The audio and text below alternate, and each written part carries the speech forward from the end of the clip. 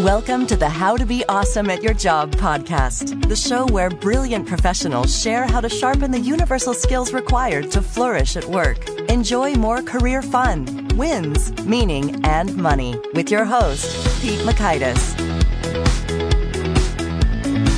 Hello, and thanks for joining us for episode 476 with Ryan Berman. Ryan is going to talk about how to find the courage to make some changes. You'll learn 1, the 3 elements of the courage equation. 2, one simple trick to boost your courage. And 3, how to convince your boss to make a courageous change. So if you'd like to take a look at the show notes or the transcript or the links to items that we've referenced, it's at awesomeatyourjob.com/ep476 or in your podcast playing app, expand the episode notes or description to click it in right there with some fewer taps. But if you do visit awesomeatyourjob.com, I might recommend you check out the Gold Nugget email list, which gives you summary wisdom from Ryan and the 475 guests who've come before him in a quick email you can read in about 3 minutes and access to the vault of all of these summary insights. That's the Gold Nuggets at awesomeatyourjob.com. Now, here's Ryan's story. Ryan Berman is the founder of Courageous, a change consultancy that develops courage brands and trains companies how to operationalize courage through Courage Bootcamp. He spent a career developing meaningful stories for household brands, including Caesars Entertainment, Major League Baseball, New Era, Subway, and UNICEF, and he believes that courage is the ultimate competitive advantage for any willing business being, that's us, or brand. Ryan Berman used the courage methodology detailed in his book to launch his own courage brand called Sock Problems, a charitable sock company that socks. Get it? A double meaning there. There are things you wear on your feet, but you also punch them, right? That socks different problems in the world. Big thanks to Ryan for sharing his wisdom with us. And big thanks to our sponsors. Check them out. One sponsor to check out is LinkedIn Jobs. Did you know that you can post a job for free at linkedin.com/beawesome? And with a fresh year, perhaps you're like many small business owners looking for some fresh insight and talent to make 2024 extra amazing. Well, LinkedIn Jobs has created tremendous tools to help you find the right professionals for your team faster and free. I love how they make it so easy with their promotion and selection tools. LinkedIn isn't just another job board. No. LinkedIn has a vast network of more than 1 billion professionals, which makes it the best place to hire. Here's some fun facts. 86% of small businesses get a qualified candidate within 24 hours, and small businesses rate LinkedIn Jobs number 1 in delivering quality hires versus leading competitors. You can post your job for free at linkedin.com/beawesome. That's linkedin.com/BEAWESOME, as in you are being awesome, be awesome, to post your job for free. Terms and conditions do apply. Now, here's Ryan. Ryan, thanks for joining us here on the How to Be Awesome at Your Job podcast. Thanks, man. Thanks for having me. How's it going? Oh, it's going well. It's going well.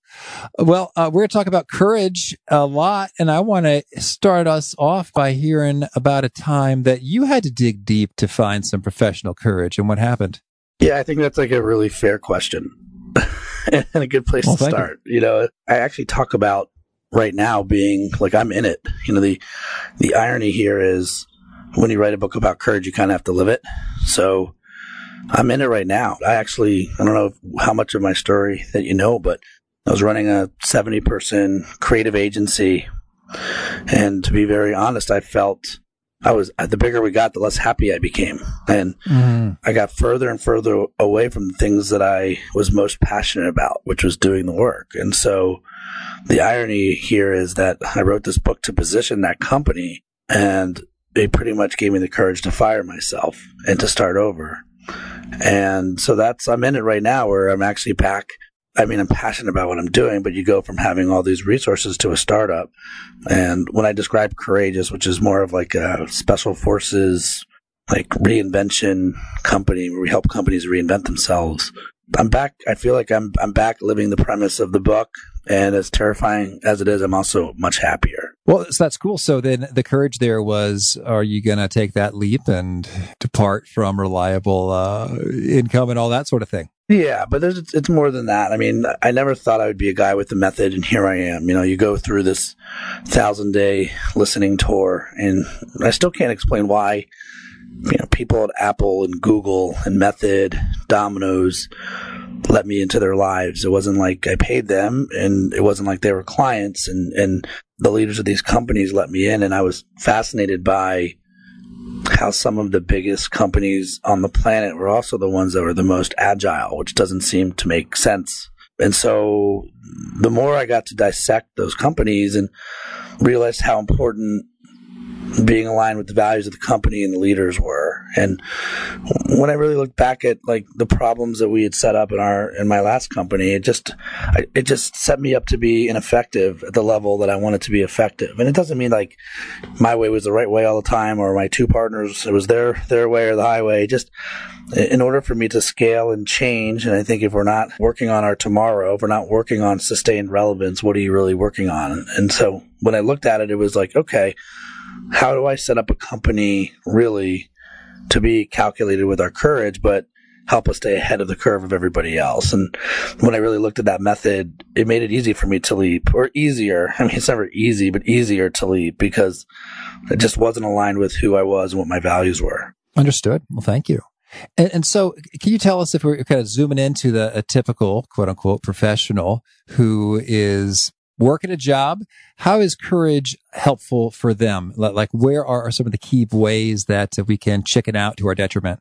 So, first of all, I think we have the wrong idea, or some people have the wrong idea what courage is. So I almost wonder if it makes more sense to share, like when you look at the dictionary definition of courage, the dictionary definition is the ability to do something that frightens you. And imagine devoting a hearty amount of your time exploring the topic that's going into a book, and you're vehemently disagreeing with the dictionary. By the way, not a great place to be. Like, the last thing I want to do is to be on the wrong side of the dictionary. But when I looked at that definition, I didn't see any utilitarian value to it. I'm like, how does being frightened really help me in the corporate workplace? So a lot of my early research was just seeing if I could come up with a definition that could help people in corporate unlock their courage and do it in a calculated fashion. And, you know, you go through these interviews. I called the interview process the 3 Bs. Like, there was the brave, which were like Navy SEALs and tornado chasers and firefighters. The ER operating chiefs, like, I was really fascinated by that process. They didn't know what was coming through the door, but yet their job is to save lives.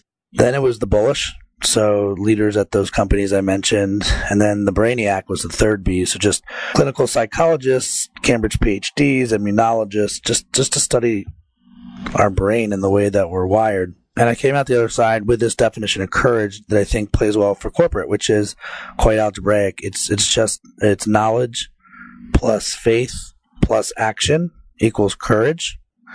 And, you know, look, in business, you're never going to have every snippet of knowledge you need to make a call. And by the way, data is not knowledge. Data is a means to knowledge, but it still takes those synthesizers to look at the data to get to your knowledge. And you can wait and hope to collect all the knowledge in the world, but you're probably going to get passed from a competitor, which is why we need faith. And when I talk about faith, we're not talking about religion.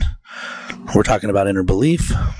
What do you feel? Like, what do you really feel? Like, the more your knowledge goes up, hopefully your faith is going up. And then comes the hard part, is taking action. And 2 of 3 in any direction is not courage. So if I'm listening to this and I'm in a workplace setting and you're working on something that needs courage, and I do think courage is a journey word, meaning you need it for these tough decisions. You know, think about it this way. Like, do you have the knowledge to make a call? Do you feel it's right? And are you taking action on it? So knowledge and faith with no action is paralysis. You know what you should do, you feel it's right, and for whatever reason you can't pull the trigger. Faith and action with no knowledge is reckless. So I think some people think, that jumping without a parachute, that's one of my 6 courage myths, by the way. And I think that's that definition, faith and action without knowledge. And then knowledge and action without faith. Like, if you're numb on the inside and you're going through the motions and you're working on a project, when you don't feel any like friction whatsoever, or any little voice inside going, this is a little crazy. My sense is it's knowledge plus action without faith is status quo. You're working on safe. When your idea hits the market and you're not there to defend it, it's just going to blend in with the thousands of other messages or ideas in the market. So it has to be all 3. Knowledge plus faith plus action equals courage. And that's how you know you're onto something. And so what's intriguing there is, like, it's almost like if there's not a degree of, I don't know about this, then there's less, I don't know, juice, opportunity, differentiation power in that thing that you're up to. Yeah, it's like if you don't feel just that little voice going, "This is a little crazy," this is crazy, or or oh my gosh, we're going to get fired if we do this.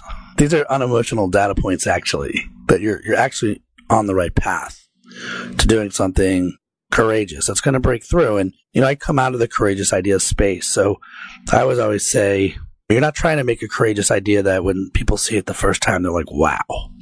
You want a courageous idea when someone sees it the 8th time, it's like, "Gosh, I wish I did that." And that's sort of the tell of a courageous concept. So can you give us a few examples here of some courageous concepts that kind of fit this bill? Yeah, I mean, for your listeners out west, one of the things we helped Harrah's, which is a casino. You think, oh, casino, like where's this going? And all of our research showed that people looked at it as a destination, but what if we could actually turn that destination into a real destination, a city? And so we actually came up with the concept of Funner, California. And how awesome would it be if we made a real live city? And the good news about Harrah's in Southern California is it's on sacred land. So we actually went to the council of the tribe with the leadership team at Harrah's. And that just tells you the level of trust we had with the leadership team, and convinced them to change the property to Funner, California. So literally the proximity of the property is now a real legal city called Funner. And once we got the smiles on the face of the team, well, if you're going to have a city, you have to have a mayor, right? Because what city doesn't have a mayor? So who would be the perfect mayor of Funner, California? Our first mayor was Mayor Hoff, Mayor David Hasselhoff. Oh, okay. Yeah. And so next thing you know, our commercials were with Mr. Hasselhoff, Mayor Hoff, who of course had keys to the city and rules to his city. And the irony here is not only did it move the needle for their business, but when you talk about holistic change, this was an example of once we got it right on the outside, we then started to talk about, well, what about behind the curtain at the company, the employees? How would the employees of Funner behave if there were boroughs? What should a pit boss look like in Funner, California?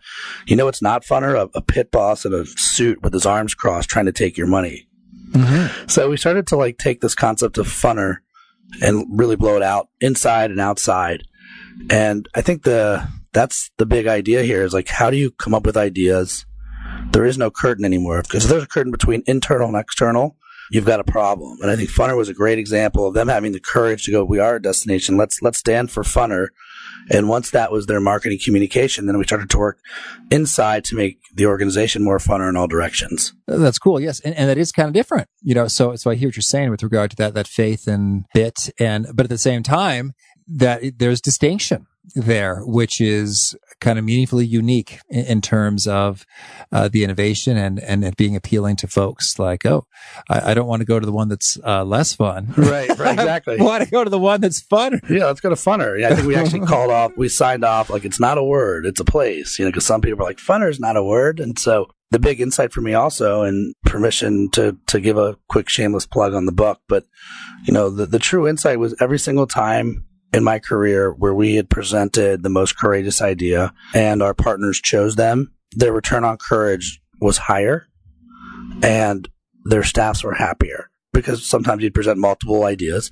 Every time we'd present the safer idea, or our partners went with the safer idea, the return on courage wasn't even half. And by the way, our staff was less than happy. They knew it wasn't going to work at the level that it could. So you have this really courageous idea that makes sense for the business, by the way. And next thing you know, you're talking about pure, true reinvention. We weren't just reinventing their communication. We were reinventing their culture. We were reinventing new innovation opportunities for them. Oh, sorry. When you say you're comparing the return on courage values, what's the numerator and the denominator here of this formula? For return on courage? Yeah. Well, again, it's less algebraic, than the first time around. But I think the number one is that you actually have an evolving, relevant business that's sidestepping stasis or death. The return on courage is you're back into a relevant position. You're building internal believers and external believers, and you're building your courage muscle, which breeds more courage, which keeps you ahead of your competition. Ultimately, it's about reinvention. So helping these companies reinvent themselves and stay relevant.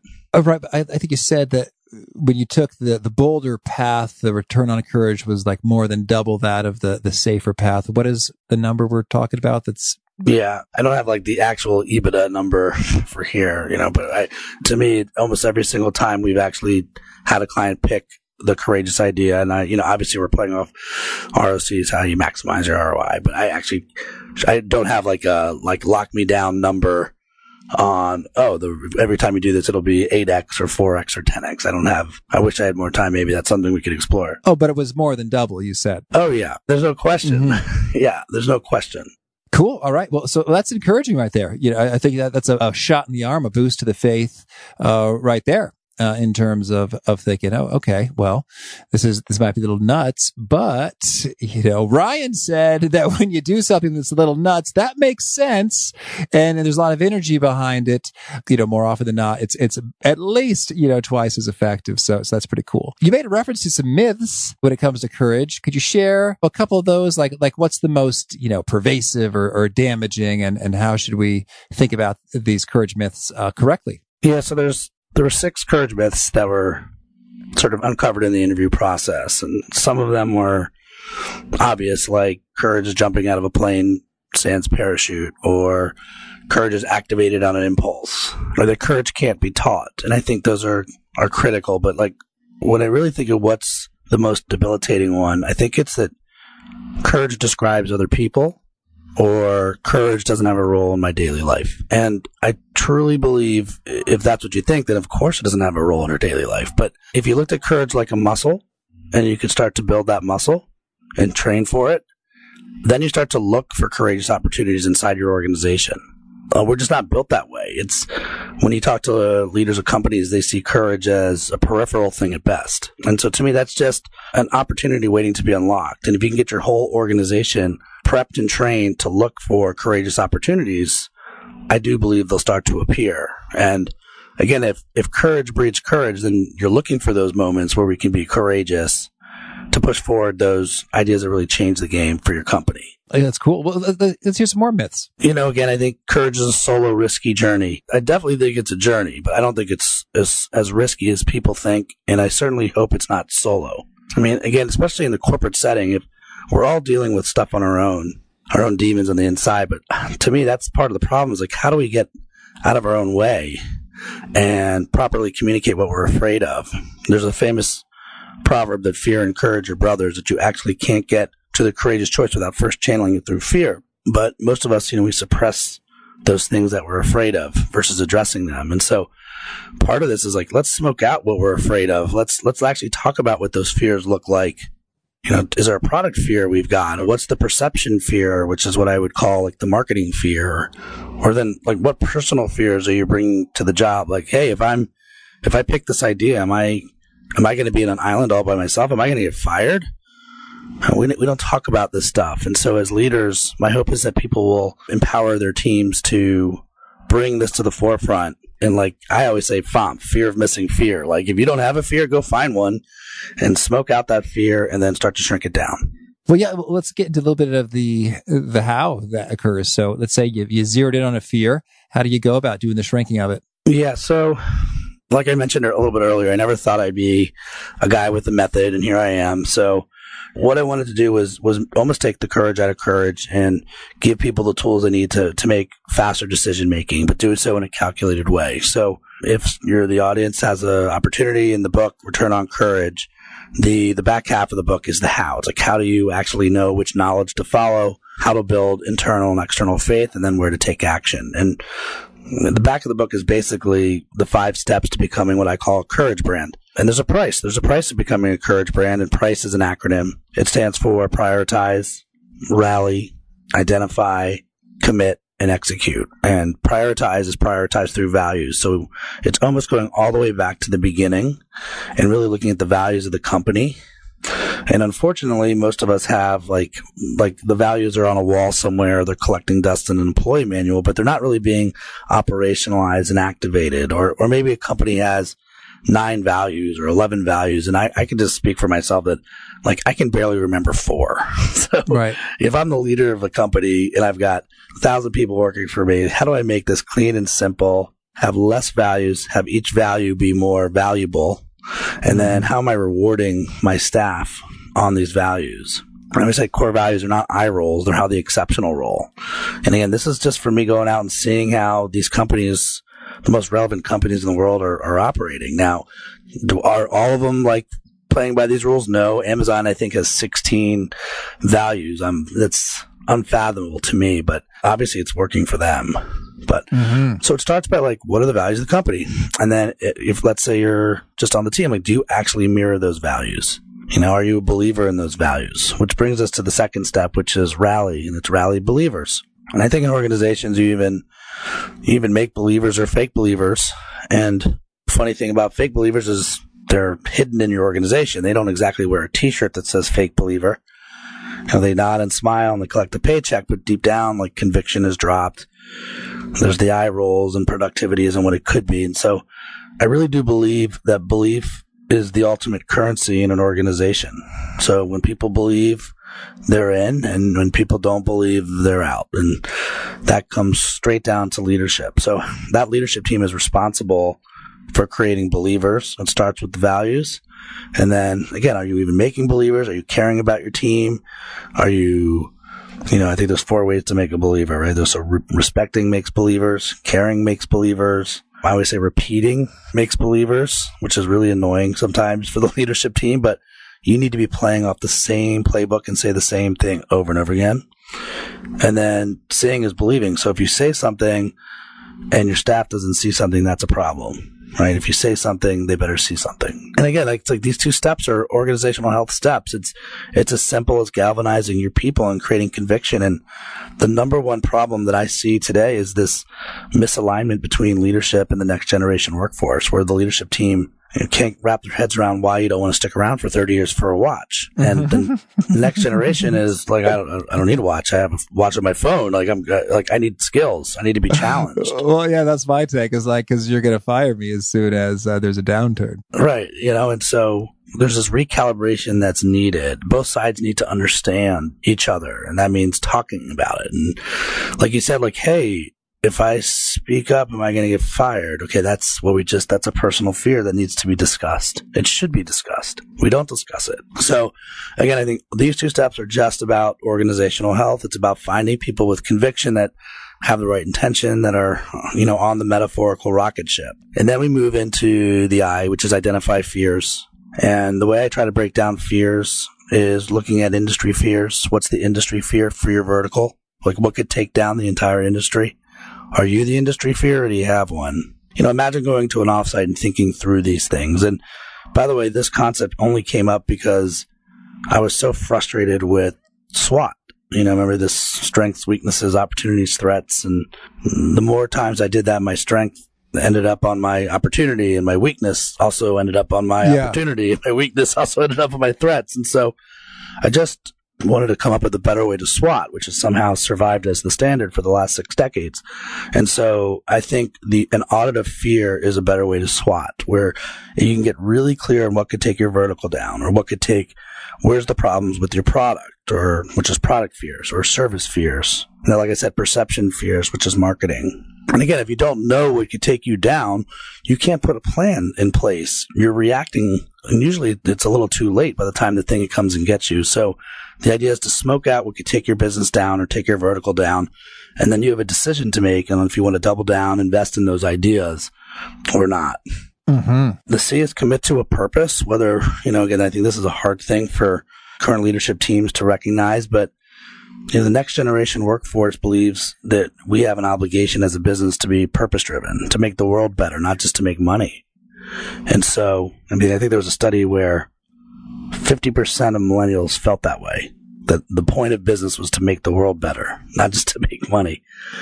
So if I'm a leader, you can even roll your eyes at that, or just sort of accept the obligation that comes with being a business leader. And so that means committing to an authentic purpose, a truthful purpose. And, Simon Sinek has spent so much of his career playing in the space. I agree with him that we got to find our why. I think the only sort of add-on is now I think you need to have a rally cry in that why. What's the rally cry? How and why are people going to stick around? You look at a company like SpaceX, and there's not a ton of proof that they're going to be successful on their rally cry purpose, right? Which is life on another planet. But if you work there, you're committed. You'll give 20 hours a day to push that boulder up the mountain on what you're trying to achieve. And I know not every company can be SpaceX, but you've got to find like that rally cry. I mean, look at Method Soap, that soap company, and their rally cry and their why was the people against dirty. And what I love about it is, they had a clear enemy that they chose to take down, which was dirty. Are you for clean or are you for dirty, right? The people against dirty. By the way, I think they had 100 million in annual sales at Target.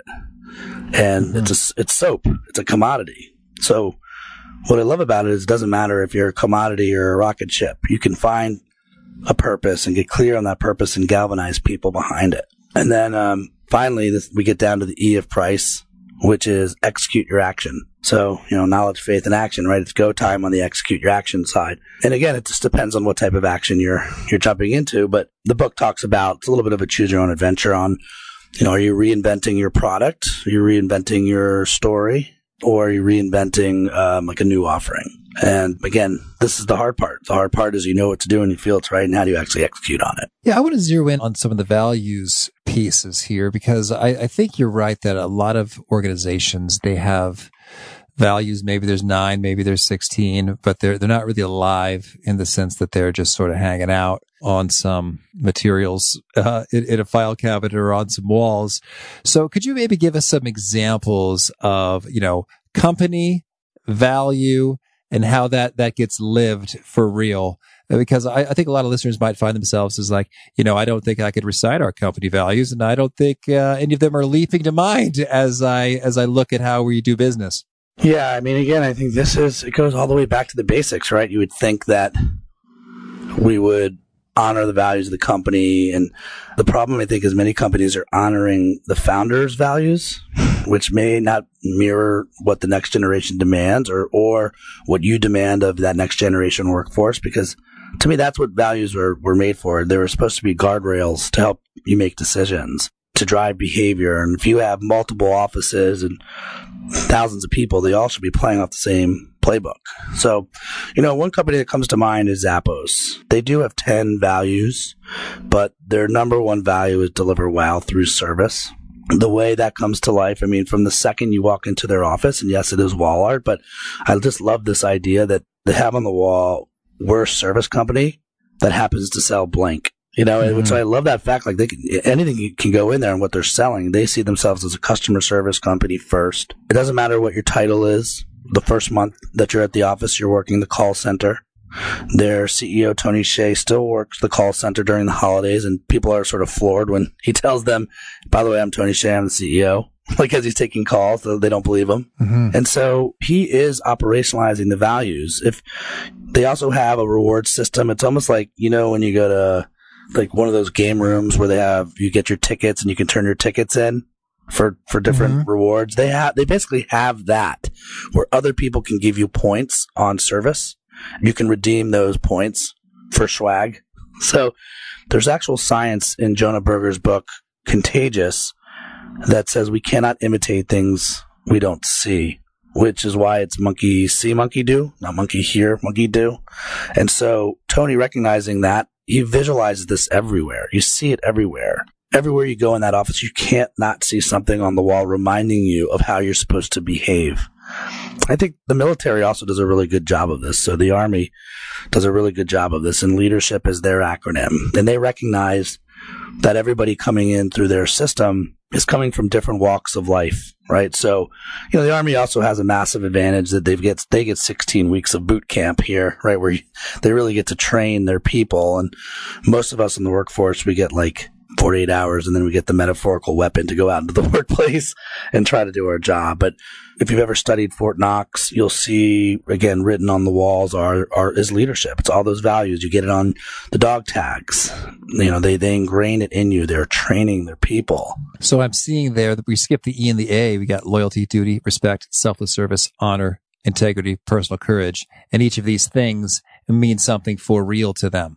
Yeah, it's everything to them. By the way, you talk to people that are Army infantrymen, they talk about how those values play off the field as much as on the field for them. So they're making it real. they're operationalizing the values. And so a lot of the work I'm doing now is, you kind of have to go back to the beginning and go, hey, the way you communicate to your team, the way you're driving behavior, it's like Pavlov. Are you actually rewarding your team off of the values? And often I'll get from a leadership team, like, are we talking about internal values or external values? And my response is, well, that's exactly the problem. There's plenty of words for us to choose from. Let's figure out the ones that work for both and stand there. Oh, that's cool. And I think it just gets you thinking it right there because, when these things are real, it stirs the heart. And when they're not, it's just sort of like, sure, you're just trugging along. Yeah. Again, it's like a CYA value, right? That's where the eye roll comes from. Mm-hmm. Versus are you really using them to create the desired result for your company and your people? Yeah, that's good. Well, so I'd love to hear when it comes to sort of individuals, do you recommend any sort of small practices or daily activities to help boost the courageousness or courage, if you will? Yeah, I think it starts by recognizing that it can be for you. So let's assume we're past that willingness part. Look, I think by far the hardest part of this is the action part. It's hard. Like, what to do sometimes and you feel it's right. It's just articulating like, okay, we've got to experiment. We've got to try this. And I love that word, by the way, in the corporate setting of experimenting. Like, how do you help people just experiment? Well, that means you got to create a process and a budget for that. So let's say I'm at a company and you're responsible for budgeting. I would actually create an experimental budget. That's like, just throw it away. It's a failed budget. It could work, but like, you're literally creating little experiments to learn something new. Or let's say this isn't about work. Let's say this is at home. Then I would create opportunities for experiment. So one of my favorite things that I like to do is I set different calendar invites just for myself. I block off time for myself. Sometimes it's monthly. Sometimes it's quarterly, where I'll send myself actionable messages. So you can actually go in and you can custom your labels and your alarms. So I actually see things that I need to see in my alarms when they go off that basically trigger action. And I think this is a great use for me in controlling technology versus technology controlling me. And can you give us some examples for alarms and labels that you're using there? Yeah. So one of the things that I had to get over when I was writing the book was, okay, we have this thing called our central nervous system that calls all the shots. And let's break that down for 1 sec. So central, at the core of you, system, an operating system, a computer. You're basically a computer. Nervous. Don't say that. Don't think that. Don't try that. We're rooted, archaic systems that are basically rooted in nervousness. And it's hard to shake that. So one of the ideas I had come up with was, oh, that's interesting. I wonder if I could develop your central courage system to combat the realities of our central nervous system. So Price, that 5-step process is basically building your central courage system. But when I first came up with the idea, I felt like an imposter talking about this thing. And so for me, the way I got over it was by every morning my alarm went off, I saw build strong central courage systems. And by the 12th time I saw it, or the 18th time I saw it, or the 36th time I saw it, it was building that muscle for me that I needed to see to keep me on my path for writing the book. And so now when I say, yeah, I help companies or leaders build strong central courage systems, it's second nature for me. But when I first said it, it was hard for me to say. I'm building that muscle. And so I think that's it. It's creating these ritualized triggers and using your alarms to do that. So if you wanted to write that blog or start that podcast, I would literally schedule time on your calendar. Maybe it's once a week where you're like, today's the day. And you see that every week at the same time and start to ritualize that process so you can build that muscle. And that makes it easier to do it again and again and again. Very good. Very good. And I'm also curious to get your take if we talked about this kind of on sort of a whole organization level. If an employee finds themselves in the midst of an organization, they want to do some courageous changes, but they're getting resistance from some of their teammates, some of their bosses. Do you have any tips on how they can get more influential, persuasive, and get things moving, even though their kind of authority is limited? And again, I feel like this is going to sound like a promotion for the book, but I think whether it's my book or someone else's book, just by giving something tangible to somebody, when you gift knowledge, so someone gives hey, when you have a minute, I thought about you while I was reading this book. Can we talk about it when you're done with it? Gifting knowledge is an easy way to start a conversation. A hard way to start a conversation is, do you have 5 minutes? And when they don't have 5 minutes, they're not sure what you really want. And so what I've learned is like just by gifting knowledge and gifting the book to someone is an easy way to talk about the process of change. That's one.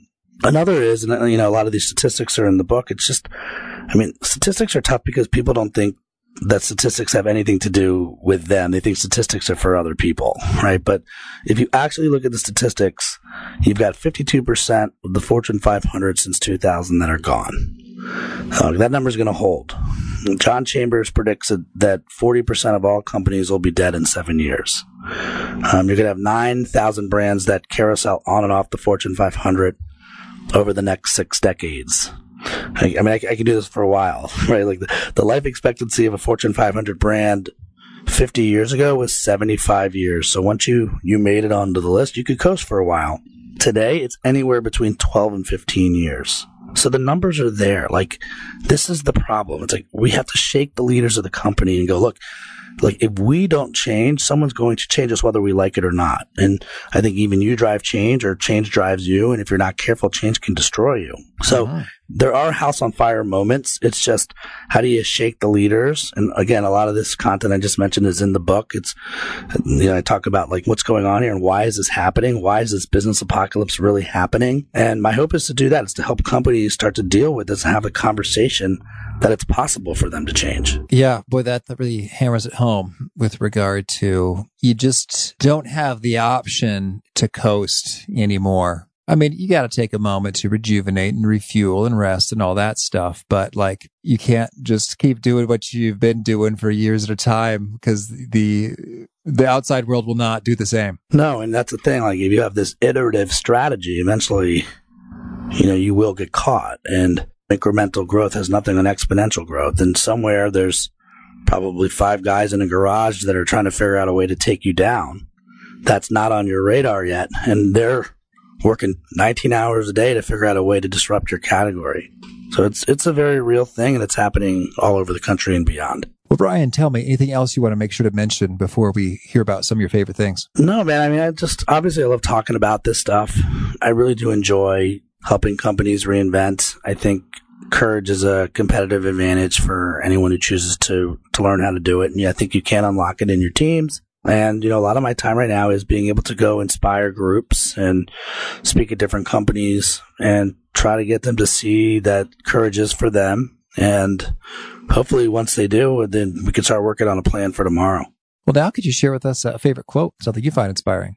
Yeah, my favorite quote is by a German philosopher named Arthur Schopenhauer, who said, all truth passes through 3 stages. First, it's ridiculed. Second, it's violently opposed. And third, it's accepted as being self-evident. To me, I just love that because I think that is the process of courage. Like, that is the friction that comes with the slog of change, where at first it's like, really? Like, no, this is a silly idea. 2, absolutely not. And then third, anyone could have come up with Google, right? There's like no period for joy to celebrate. It's just sort of, by the way, this quote is like evidently 250 years old and still remains true today.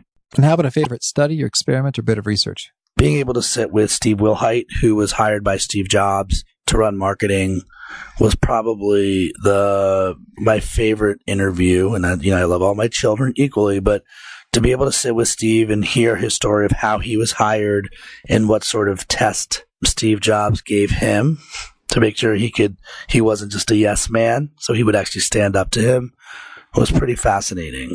And how about a favorite book? I would say Essentialism is right there by Greg McKeown, and just helping you decide what is essential.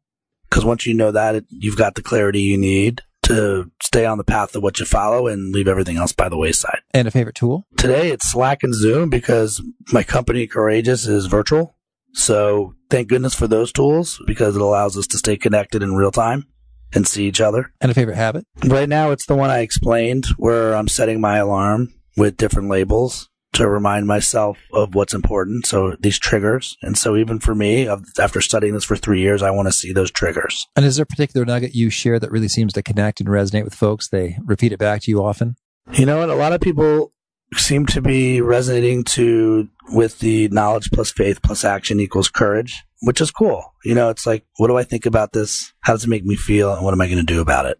If folks want to learn more or get in touch, where would you point them? Well, if they want to learn more about the book, I would go to returnoncourage.com.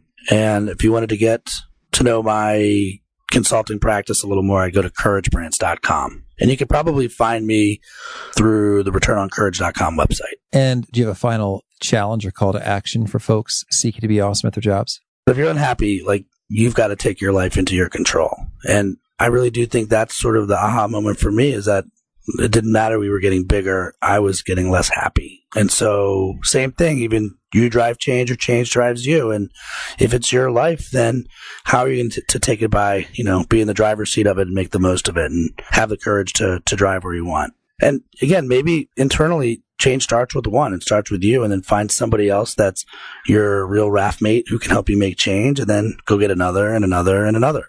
And if you like challenges, I'd recommend that. Ryan, thanks for taking the time and keep up the good work. Thanks, Pete. Appreciate you having me on.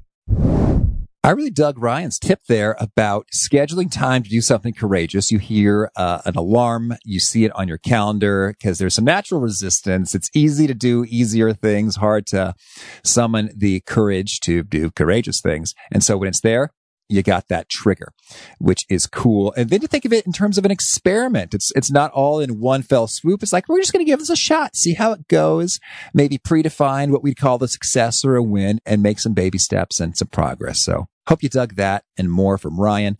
The show notes, transcript, etc. are at awesomeatyourjob.com/F476. If you haven't already, I hope you'll push subscribe. We got Diane DiResta. It's been a while since we talked to someone who has some pro tips on making fantastic presentations and verbal impressions. Well, Diane is bringing it, so I hope to catch you there. And peace. Thanks for listening. To get the most out of the show, we recommend 2 key things. First, check out the extra resources at awesomeatyourjob.com. You can find this episode's transcript and links, as well as the perfect episode for your situation. You can search the full-text transcripts of hundreds of episodes or explore episodes tagged by topic and competency covered. Second, subscribe to the podcast and get future episodes automatically. You can subscribe by telling Siri and several other smartphones and speakers, subscribe to the How to Be Awesome at Your Job podcast, or by tapping subscribe in your podcast player of choice. If you'd like some extra help figuring out podcasts and how subscriptions work, visit awesomeatyourjob.com/subscribe for guidance. Hope to catch you on the next episode of How to Be Awesome at Your Job.